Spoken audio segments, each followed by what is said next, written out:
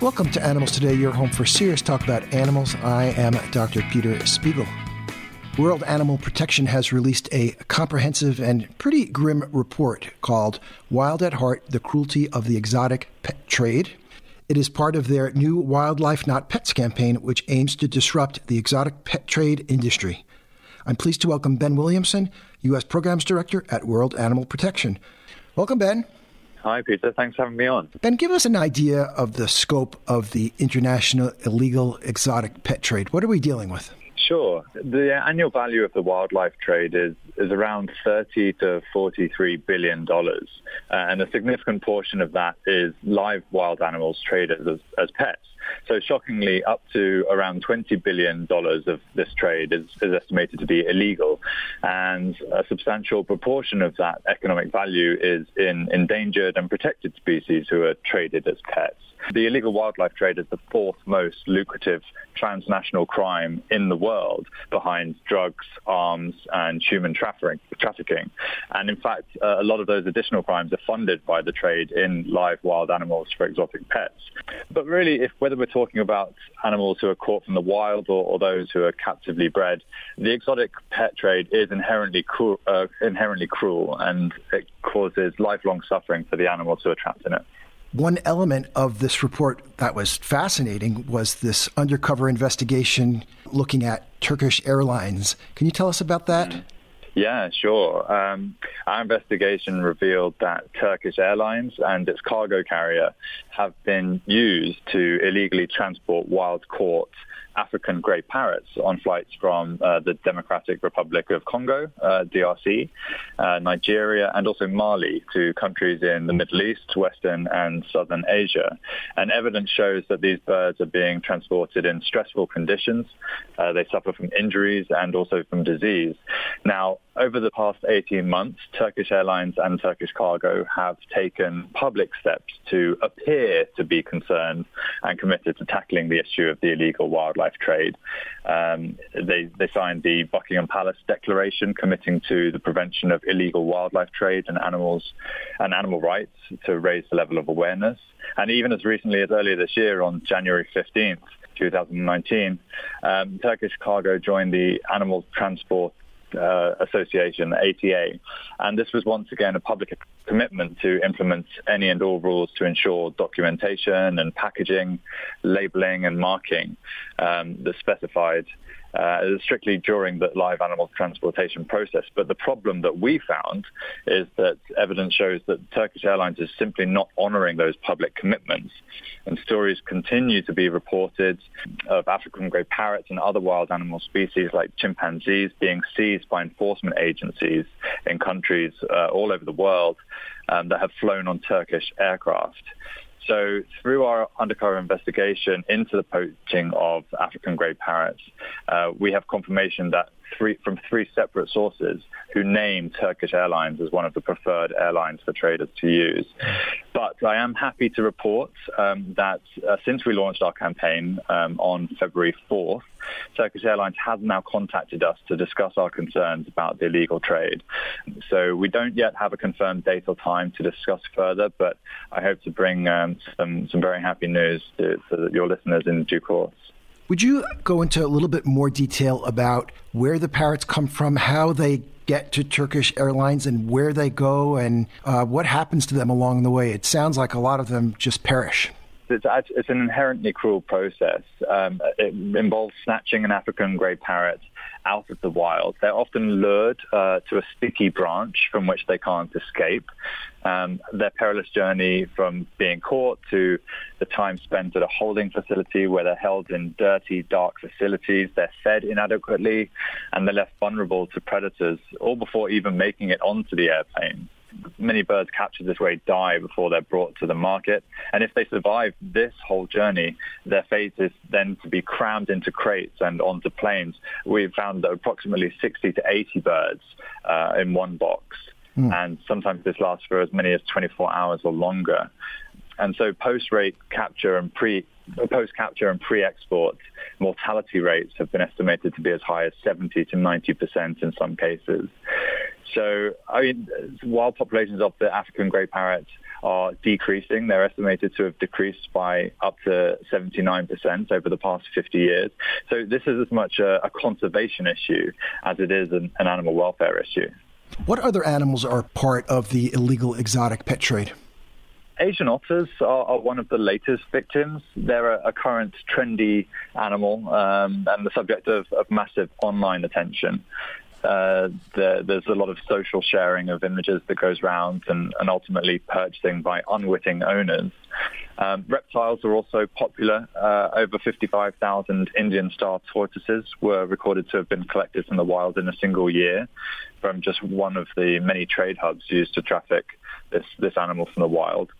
But being bred in captivity is no less cruel. Poor health and mental suffering are common amongst all animals.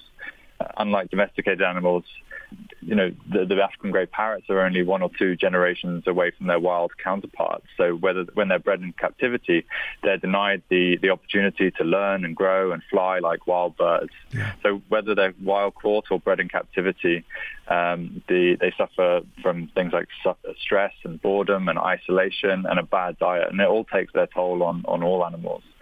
And we get it that people love animals, and in today's consumer-driven culture, they want to bring most of these animals home into their homes, and they can do so in just a few clicks of a mouse pad. But all too often, people do this without asking themselves, is this the right thing to do for the animal? And unfortunately, love and attention just aren't sufficient requirements for exotic animals' complex needs and behaviors, and that's why we're calling for an end to this cruel trade.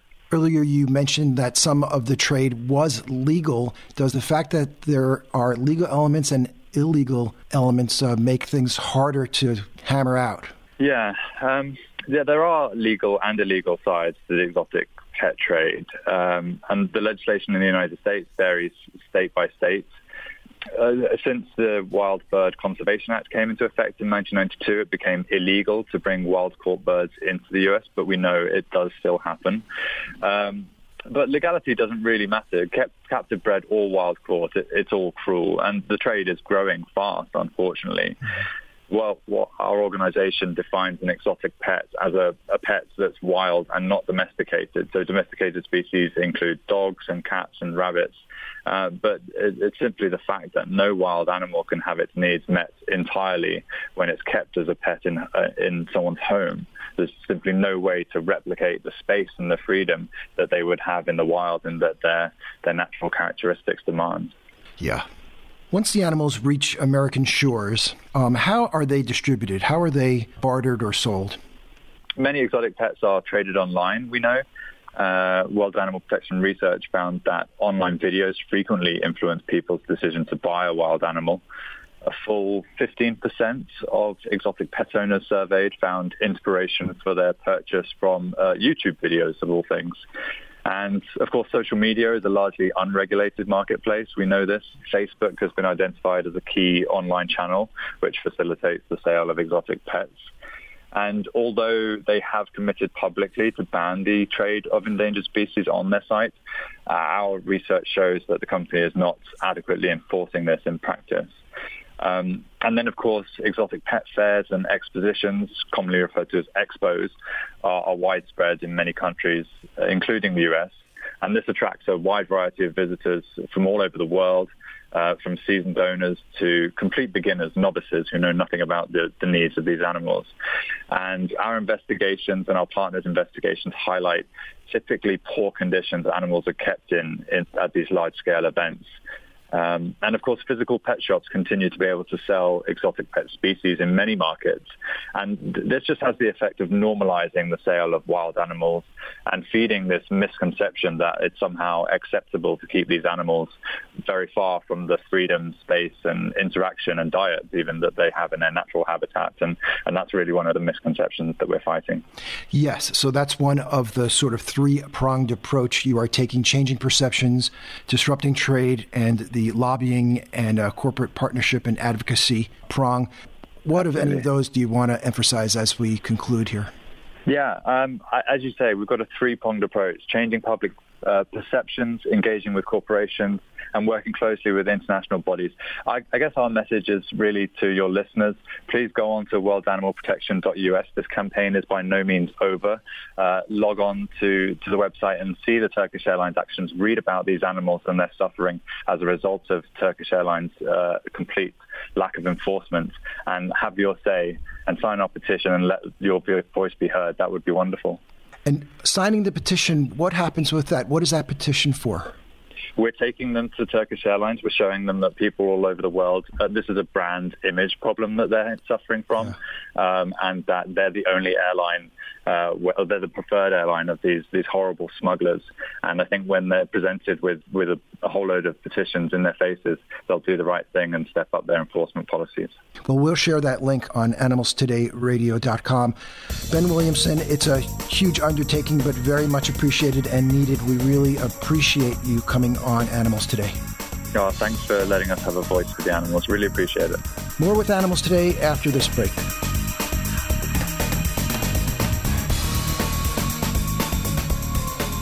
This is Dr. Lori Kirshner. You're listening to Animals Today. Animals Today is a project of advancing the interest of animals. Advancing the Interest of Animals is a nonprofit animal welfare organization. We're based here in Palm Springs, California. And if you like what we're doing, please consider donating a little bit to Advancing the Interests of Animals to support the continued production of the show. The website's aianimals.org. That's aianimals.org.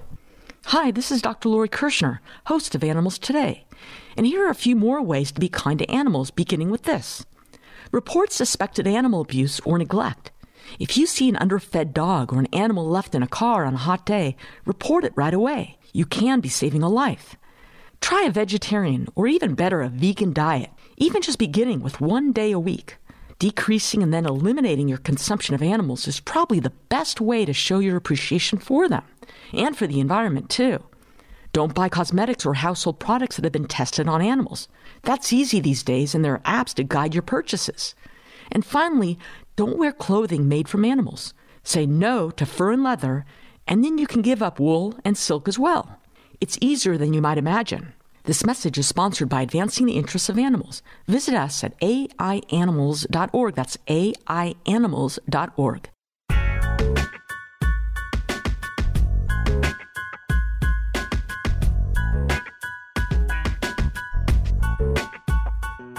Welcome back. The largest frog on Earth is the Goliath frog, also known as the Goliath bullfrog, and the giant slippery frog. They are found in Cameroon and Equatorial Guinea, and they can weigh up to 17 pounds or more, and their bodies can be more than a foot in length. The world's smallest frog, discovered in Papua New Guinea, measures a mere 7 millimeters long and may be the world's smallest vertebrate. One reason I find frogs so delightful and fascinating is the huge variety they present. Now, another person who thinks a lot about frogs, a lot more than I do, I'm sure, is Matt Ellerbeck, frog advocate and conservationist. Visit him at saveallfrogs.com. Welcome, Matt. Well, thank you so much for having me.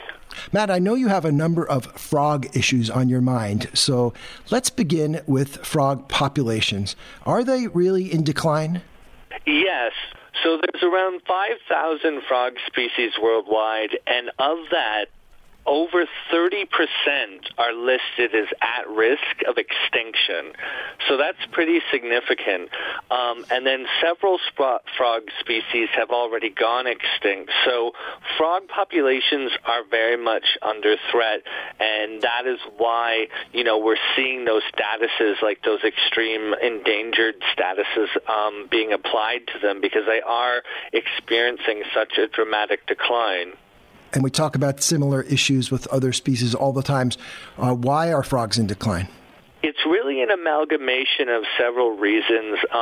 The first being the loss of habitat. So essentially, if a frog loses its home, its odds of survival are not very good. So places like marshes and wetlands and meadows and woodlands, too many of these natural green spaces are being destroyed for developmental construction and agriculture. Now, where good habitat does remain, it's often degraded through pollution and contaminants and pesticides and oils and gasolines, and frogs, being amphibians, are extremely sensitive to any kind of pollution or contaminant because they don't have scales on their skin like reptiles or fur like mammals. They don't really have any kind of armor or protection. They just have very delicate, permeable skin. So that makes them especially sensitive to those sort of substances being in their environment. And then a lot of frogs are killed on roads every year because a lot of roads crisscross between their habitats. And what happens, especially in the United States and Canada, is a lot of the frogs that are breeding in the springtime, they have to cross over roads to get to breeding pools, and then unfortunately you have a lot of them being killed en masse. And what's especially sad about that is that's the mature breeding portion of the population being killed. So not only are we losing those frogs, but because they're unable to breed because they're being killed, we're losing the next generation of frogs as well. And then another thing that happens is harvesting. So frogs are being captured from the wild to be sent off for the fishing bait trade and for food markets. And, you know, when we add all of these things up, and then there's climate change and disease, it accounts for a massive number of frogs being lost every year due to these human-induced threats. So that's why our frogs are not doing very well and why so many are at risk of extinction. Okay, so populations are in decline. Matt, what cruelty issues do individual frogs face? Well, the first thing I want to mention in terms of that is that frogs are vertebrate animals just like dogs and cats. And just like dogs and cats, they experience pain and suffering and cruelty. Unfortunately, there's that old misconception, you know, that old usage of wording, cold-blooded, and often people think of frogs being cold-blooded, therefore they don't feel pain. That's not true. First off, they're not cold-blooded, they're ectothermic, which just means their body temperature is reliant on the environment around them. They have to warm up or cool off via behavioral changes and utilizing different areas in their environment. That's all that means. So frogs are very capable of feeling pain and suffering, and unfortunately, they experience that with a lot of those trades I just talked about. So food markets, a lot of these frogs are sold live. In some food markets, they skin the frogs alive and sell them that way. Like we're talking about really horrific things that happen to these poor animals. And then the bait trade, you know, frogs are sold live for fishing bait and then are stabbed with hooks and then tossed into the water. Now, say I was going on a radio program and I was talking about, you know, someone was using kittens or puppies and they were stabbing them with hooks. Like, there would be massive outrage. People would be appalled by such things. But I think because frogs being amphibians and there are those misconceptions about them being slimy and cold-blooded, you know, people are often not as sympathetic towards them. So it's important to really make those connections that, you know, the frog is a living, breathing, vertebrate creature, just like dogs and cats and other mammals that we're more familiar with. And just like those animals, they are experiencing a lot of cruelty from these trades that are exploiting them. So not only do these trades are affecting their numbers in the wild and are a serious conservation concern, but it is also a very, very concerning matter in terms of animal cruelty. Like, you know, like I said, we're literally, you know, there's trades set up where anglers are, you know, using frogs en masse and then stabbing them with hooks while they're still alive. So, and not only is that cruel to the frog, and not only do those bait trades deplete wild populations, but it also spreads disease too. Like, frog populations are crashing because of two diseases in particular, ranavirus and chytrid fungus. And say they catch a batch of frogs and then ship them 100 miles away and to an area where the environment is healthy and disease-free, and then you have a diseased animal and then it's cast into that wetland, then it's just spread those diseases around to previously unaffected areas. So you can get a pretty good idea how through those the shipping and unnatural movement of animals via these trades, how those diseases can be spread very, very quickly and to all these other places. So the bait bait trade and the trade of animals for dissections and food markets, these are all really triple-pronged threats. There are conservation concerns, there are cruelty concerns, and there are concern in terms of spreading the amphibian diseases to other areas. So those three in particular are very, very damaging. We are speaking with Matt Ellerbeck, frog advocate and conservationist. The website is saveallfrogs.com. And Matt, we are going to continue this discussion because we're just scratching the surface here in an upcoming segment, and we'll look forward to speaking to you real soon. Sounds great. Stick around, more with Animals Today after the break. Hi, this is Dr. Lori Kirshner, host of Animals Today. And here are a few more ways to be kind to animals, beginning with this. Report suspected animal abuse or neglect. If you see an underfed dog or an animal left in a car on a hot day, report it right away. You can be saving a life. Try a vegetarian or even better, a vegan diet, even just beginning with 1 day a week. Decreasing and then eliminating your consumption of animals is probably the best way to show your appreciation for them and for the environment too. Don't buy cosmetics or household products that have been tested on animals. That's easy these days, and there are apps to guide your purchases. And finally, don't wear clothing made from animals. Say no to fur and leather, and then you can give up wool and silk as well. It's easier than you might imagine. This message is sponsored by Advancing the Interests of Animals. Visit us at aianimals.org. That's aianimals.org.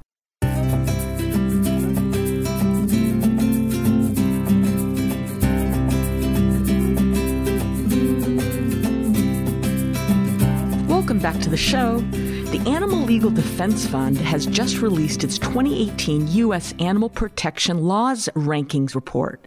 ALDF has been surveying the 50 states and U.S. territories since 2006, and it has become a valuable tool for lawmakers, animal advocates, and anyone concerned about animals around the country. To present the results today, I'm very pleased to welcome back to the show Diane Balkin, who serves as Senior Staff Attorney for Animal Legal Defense Fund's Criminal Justice Program. Diane is a nationally ranked lecturer on animal cruelty investigations and prosecutions with a strong emphasis on training veterinarians. Great to have you back on the show, Diane. Thank you, Dr. Lori, for inviting me back. Diane, please explain what this report is and why ALDF does this work every year. The Animal Legal Defense Fund every year ranks each state according to their animal cruelty laws and how they relate to other states' provisions. And we are able, therefore, to set forth who are the best 5 states, who are the worst 5 states, and where are the states in the middle. Mm-hmm. This allows legislators and just the average citizen to understand how their laws are written, where they stand, and how they could be improved. Now, I know you've tried to keep the survey consistent year to year so you can better see trends over time, but this year the survey adds a few new categories. Can you tell us about those? Yes, we added 5 new categories this year, which improves our methodology. Number 1, we are looking more closely at the actual definition of, quote, animal, end quote, in order to determine which animals are protected by the state's cruelty laws. We want to make sure that there is inclusion for large animals, small animals, wildlife, factory farms, etc., if at all possible. Secondly, we are looking at what we call the courtroom animal advocate programs. We are hoping that each state will become aware of laws that have been enacted in a couple of states that allow a judge to appoint an advocate to appear in court in the interests of justice and hopefully in the interests of the animal. So it's similar to what a guardian ad litem would be for a child, but sometimes the animal is the forgotten party in a proceeding, so this would allow the judge to appoint someone to fulfill that role. Great. The third area is animals in hot cars, and sometimes the laws also include at-risk humans or children. We want to make sure that each state recognizes the significance and the deadly consequences that could result from an animal being left unattended in a hot car. And these particular pieces of legislation we often call Good Samaritan laws, because we want the ability for not only law enforcement but civilians to be able to break into a car to rescue an animal or a human that is at risk. And of course, these laws carry definitive guidelines under which a person or law enforcement officer could do so. The fourth area is civil nuisance abatement. Sometimes we find that law enforcement, prosecutors, or police don't have the bandwidth or don't actually enforce animal cruelty laws, so these civil abatement proceedings allow a civilian who believes that a neighbor, for example, is systematically abusing an animal or animals on their property, or has a puppy bill next door, and if law enforcement and the police don't enforce nuisance statutes, then the civilian can take action, him or herself, by bringing a cause of action to abate this nuisance, the nuisance being the illegal treatment of animals. And lastly, the final category we added this year was breed-specific legislation. What this is designed to address is what we used to call pit bull bans. Mm-hmm. So we are trying to make sure that no state or city or county enacts a ban that would prohibit any particular breed. The theory is that there really is no bad breed, and we look towards state legislation to try to prohibit or preclude these types of laws from being enacted. Now, these 5 categories go in connection with the other previously established categories and methodology we have used over the past several years. Right. Thanks for explaining all that. That was very helpful. The report also notes a new and important legal trend, and that is possession bans, whereby courts can restrict convicted animal abusers from owning or living with an animal. Please tell us a little bit about possession bans. Yeah, we are seeing a definite trend in this area where courts and prosecutors are recognizing that we need to put a ban on future animal ownership for certain people convicted of animal cruelty. This is a way to ensure that no animal will be in harm's way and be able to be put in a position of being harmed or killed by someone who's been previously convicted of animal cruelty. Right. So we want to avoid them being, the offender being able to be in contact with her own animal. That's great. For a period of time. Right. Diane, now let's get into some of the results. What are the top 5 states overall with the most comprehensive and strongest animal protection laws? Okay, I will give you the best 5 states, and I will begin with the state that was ranked number 1. We have Illinois, Oregon, Maine, Colorado, and Massachusetts. Can you summarize or encapsulate what makes these states rank the highest?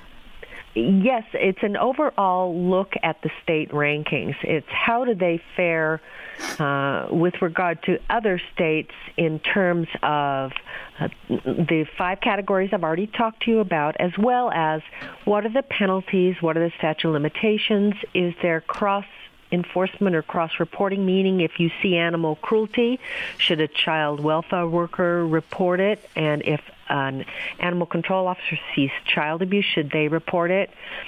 We also take into consideration whether or not veterinarians are mandatory or permissive reporters of animal cruelty, and whether the law gives them immunity for coming forward to indicate an animal has been victimized. We look at law enforcement policies. We look at the ability for law enforcement and humane officers to seize animals that have been the subject of cruelty or neglect. We look also at protection orders. Does that state have provisions where a judge can order that an animal be protected in a restraining order? And that's very valuable, particularly in the case of domestic violence cases. We look at restitution, we look at forfeiture and possession bans as well, and mental health treatment and sentencing. That's just to name the key areas we look at as well as the 5 I outlined earlier. A very useful part of the report is that for each of those 5 states, you list the existing strengths that they demonstrate, but also provide a list of potential improvements. And I think by laying out those areas for improvement can really be a useful tool for legislators to work from. Absolutely. And it sets forth with preciseness the areas that need improvement. And the other benefit you have at Animal Legal Defense Fund's website is you can look at the actual text of the laws related to the best states and the worst states. So the states that need improvement could look at the actual text of the laws in the states that fare the best. So congratulations to those 5 states, Illinois, Oregon, Maine, Colorado, and Massachusetts. Now let's talk about the bottom 5 states. Which states are those, and how did they earn that distinction? Okay, I will start with the worst and work my way backwards. The worst state is Kentucky, then Mississippi, Iowa, Wyoming, and New Mexico. So Kentucky has been at the bottom of your list for 12 consecutive years. Besides just scoring the lowest, what do you think's going on in Kentucky, Diane? Well, I must say in their defense, because I work closely with groups and individuals in Kentucky, this is not for a lack of trying by animal advocates. They have a very great group of individuals and associations that are looking towards improving the laws, but it has been to no avail. So I want to give them that credit. Mm-hmm. It's not for lack of trying. But it's clear, for example, one area that definitely needs improvement. In Kentucky, it is against the law for a veterinarian to report animal cruelty without the permission of his or her client. So that's pretty dramatic failing on their part.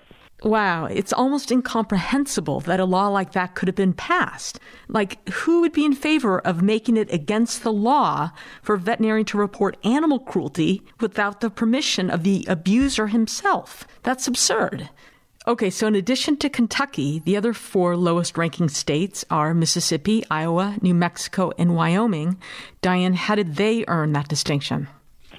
It's going to look at the definition of animal. It's going to look at what are the felony provisions. Does it cover sexual assault? Is there the ability for a court to enter a protective orders?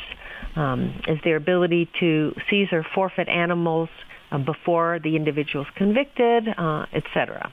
Diane, any other notable findings or concluding thoughts for our listeners? I actually just think it's really exciting as we measure the trends in improving animal welfare, and each year the laws get better and better, and animals are protected more and farther, and it's more inclusive. Where can people view this report? They can go to Animal Legal Defense website, www.aldf.org. At the moment, it's actually on the front, the opening page, and you can just click on the rankings report. Or in the search engine, you can put 2018 rankings, and it will come up. And it's interactive, so you can click on your own state on the map to have that report come front and forward. Plus, you can download the report in its entirety. Diane Balcom, thank you for explaining this information to us. Thank you, Dr. Lori. Don't go away. More with Animals Today right after the break.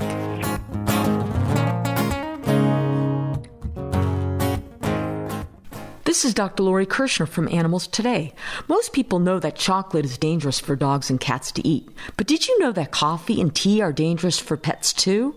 There are many foods you should not let your pet eat, like onion, garlic, yeast dough, and even avocado. Grapes and raisins are especially toxic to dogs too. Even certain plants and flowers can be toxic or deadly to pets. Cats should not be allowed to eat lilies, daffodils, tulips, or sago palm. And make sure your dogs do not eat azalea, lilies, or sago either. Another danger area, especially with dogs, is eating medicine meant for people. So make sure pills are out of your pet's reach and in safe containers. And of course, leftover bones can crack and cause choking. So don't give bones to dogs. Remember these pet safety tips to keep your pets healthy and happy all year round. This message is presented by Advancing the Interests of Animals. Visit them at aianimals.org. That's aianimals.org.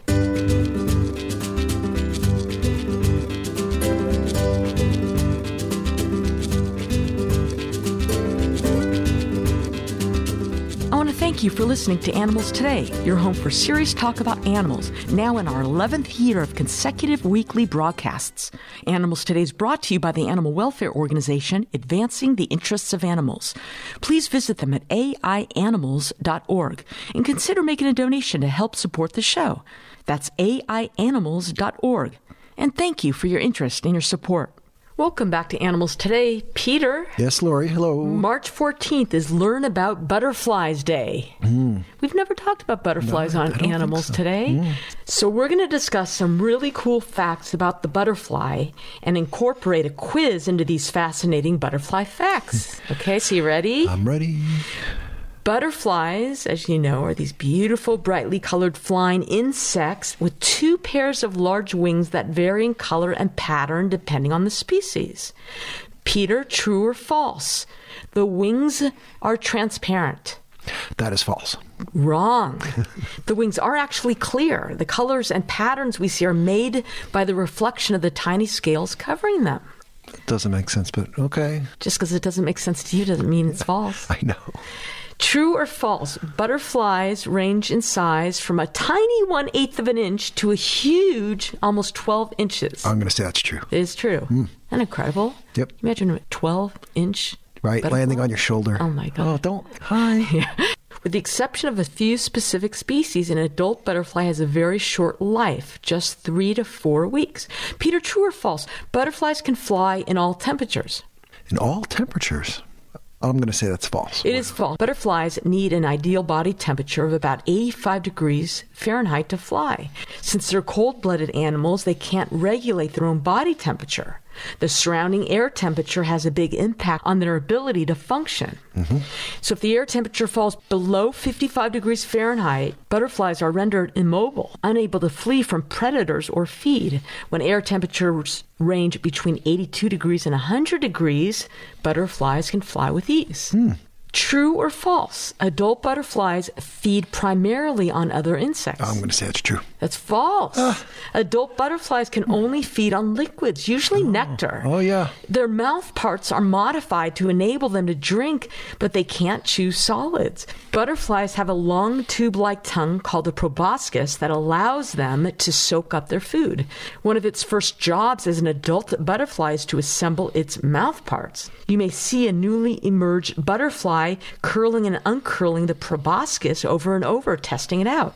Oh, that's neat. Isn't that cool? Yeah. True or false? Butterflies taste with this tube-like tongue, the proboscis. That sounds like false to me. It is false. Butterflies taste with their feet. Oh, wow. Butterflies have taste receptors on their feet. A female butterfly lands on different plants, drumming the leaves with her feet until the plant releases its juices. Spines on the back of her legs have chemoreceptors that detect the right match of plant chemicals. When she identifies the right plant, she lays her eggs. So after mating, the female butterfly lays her eggs on a caterpillar food or, quote, host plant. The eggs can hatch when the conditions are just right, and caterpillars can start eating their host plant right away. Peter, the process by which a caterpillar transforms into a butterfly is called what? That is metamorphosis. Yeah, you remember your biology. Metamorphosis is completed in about 10 to 15 days, depending on the species. A group of butterflies is sometimes called what? A herd, a flutter, a pack, or a litter? Oh, I total guess flutter. It's flutter. Yeah, a litter of butterflies. That would be weird. I had to think of something. Peter, you and I being ophthalmologists, we know that a normal human eye has one natural lens in it, right? Yep. Butterflies' eyes are made of how many lenses? Oh, like a compound lens, maybe. I'm going to say 1,000 lenses? 1, 10, 160, or 6,000? Oh, 6,000. It is 6,000 lenses. That is so cool. Yeah, 6,000 lenses and can see ultraviolet light. There are about 17,500 species of butterflies spread throughout almost the entire world. Butterflies are found on every continent. Except Antarctica? Yes. Okay, well, it's cold there. Yeah, they can't. Very good. Wouldn't work out so you're a pretty smart guy. Okay. Yeah, so many species migrate to avoid adverse conditions like the cold, right? Most migrate relatively short distances, but monarchs and several other species migrate thousands of miles. With respect to the monarch butterfly, they are the only insect that migrates an average of 2,500 miles to find a warmer climate. Well, that's really fascinating. You don't think of the movement of a butterfly as being so efficient that it can get you very far. It's interesting. Butterfly wings move in a figure-8 motion. Butterflies flap all its wings at the same time at about 5 beats per second. So the defense mechanisms of the butterfly, well, there are a few ways they defend themselves from predators. One method is disguise, or called cryptic coloration, where the butterfly has the ability to look like a leaf or blend into the bark of a tree to hide from predators. Mm-hmm. Another method is chemical defense, where the butterfly has evolved to have toxic chemicals in its body. These species of butterflies are often brightly colored, and predators have learned over time to associate their bright color with the bad taste of the chemicals. Well, the greatest threats to butterflies are habitat change and loss due to residential, commercial, and agricultural development. Mm-hmm. And there you go, Peter. March 14th, learn about Butterflies Day. Okay, I learned about butterflies. I needed that. Thank you. Okay, what do you got there? Well, it's sort of semi-saliva related. It's a nice story. In Santa Monica, a firefighter recently saved a dog using so-called mouth-to-snout resuscitation. This Bichon mixed dog, 10 years old, was found unresponsive by firefighter Andrew Klein during an apartment fire in Santa Monica. The dog was not breathing and did not have a pulse, according to the fire captain. The firefighter said, "I just grabbed him. He knew he was unresponsive and decided he just needed to bring him back." He used mouth to snout, CPR, and they also gave supplemental oxygen. It took 20 minutes for the dog to begin breathing on his own again, and the dog ended up fine. That's so great. It was really it's a great story, and yes, it's a great story. There are some details that are not included here. For instance, whether chest compressions were given, because earlier in the story they do say he did not have a pulse, so usually you would want to lay the dog on the side and give chest compressions and also do the breathing. And I also read that in mouth to snout, if the dog is a larger dog, then you close the mouth and you just breathe through the nose. And in a smaller dog, you just put your mouth over the nose and the dog's mouth and breathe for them. Oh, very interesting. Yeah. And similar to human resuscitation, first thing you need to do is what? You need to, check the pulse, check the respirations, and then see if the airway is clear. And then if you think there's an obstruction, you do a doggy Heimlich by coming behind the dog and lifting the dog up and just, doing a doggy Heimlich. Yeah. Pet owners really should refine their CPR for their animals, shouldn't they? They give courses on this. Yeah. And I bet you just going online, you can get a good feeling of what's going on here. Right. So thanks to Andrew Klein for saving that dog. The dog guardian said, "I am just so grateful." Well, thanks so much for bringing that subject up, Peter. And thank you for tuning in to Animals Today. This is Dr. Lori Kirshner, encouraging you to nurture your love and compassion for the only other beings sharing our planet, the animals.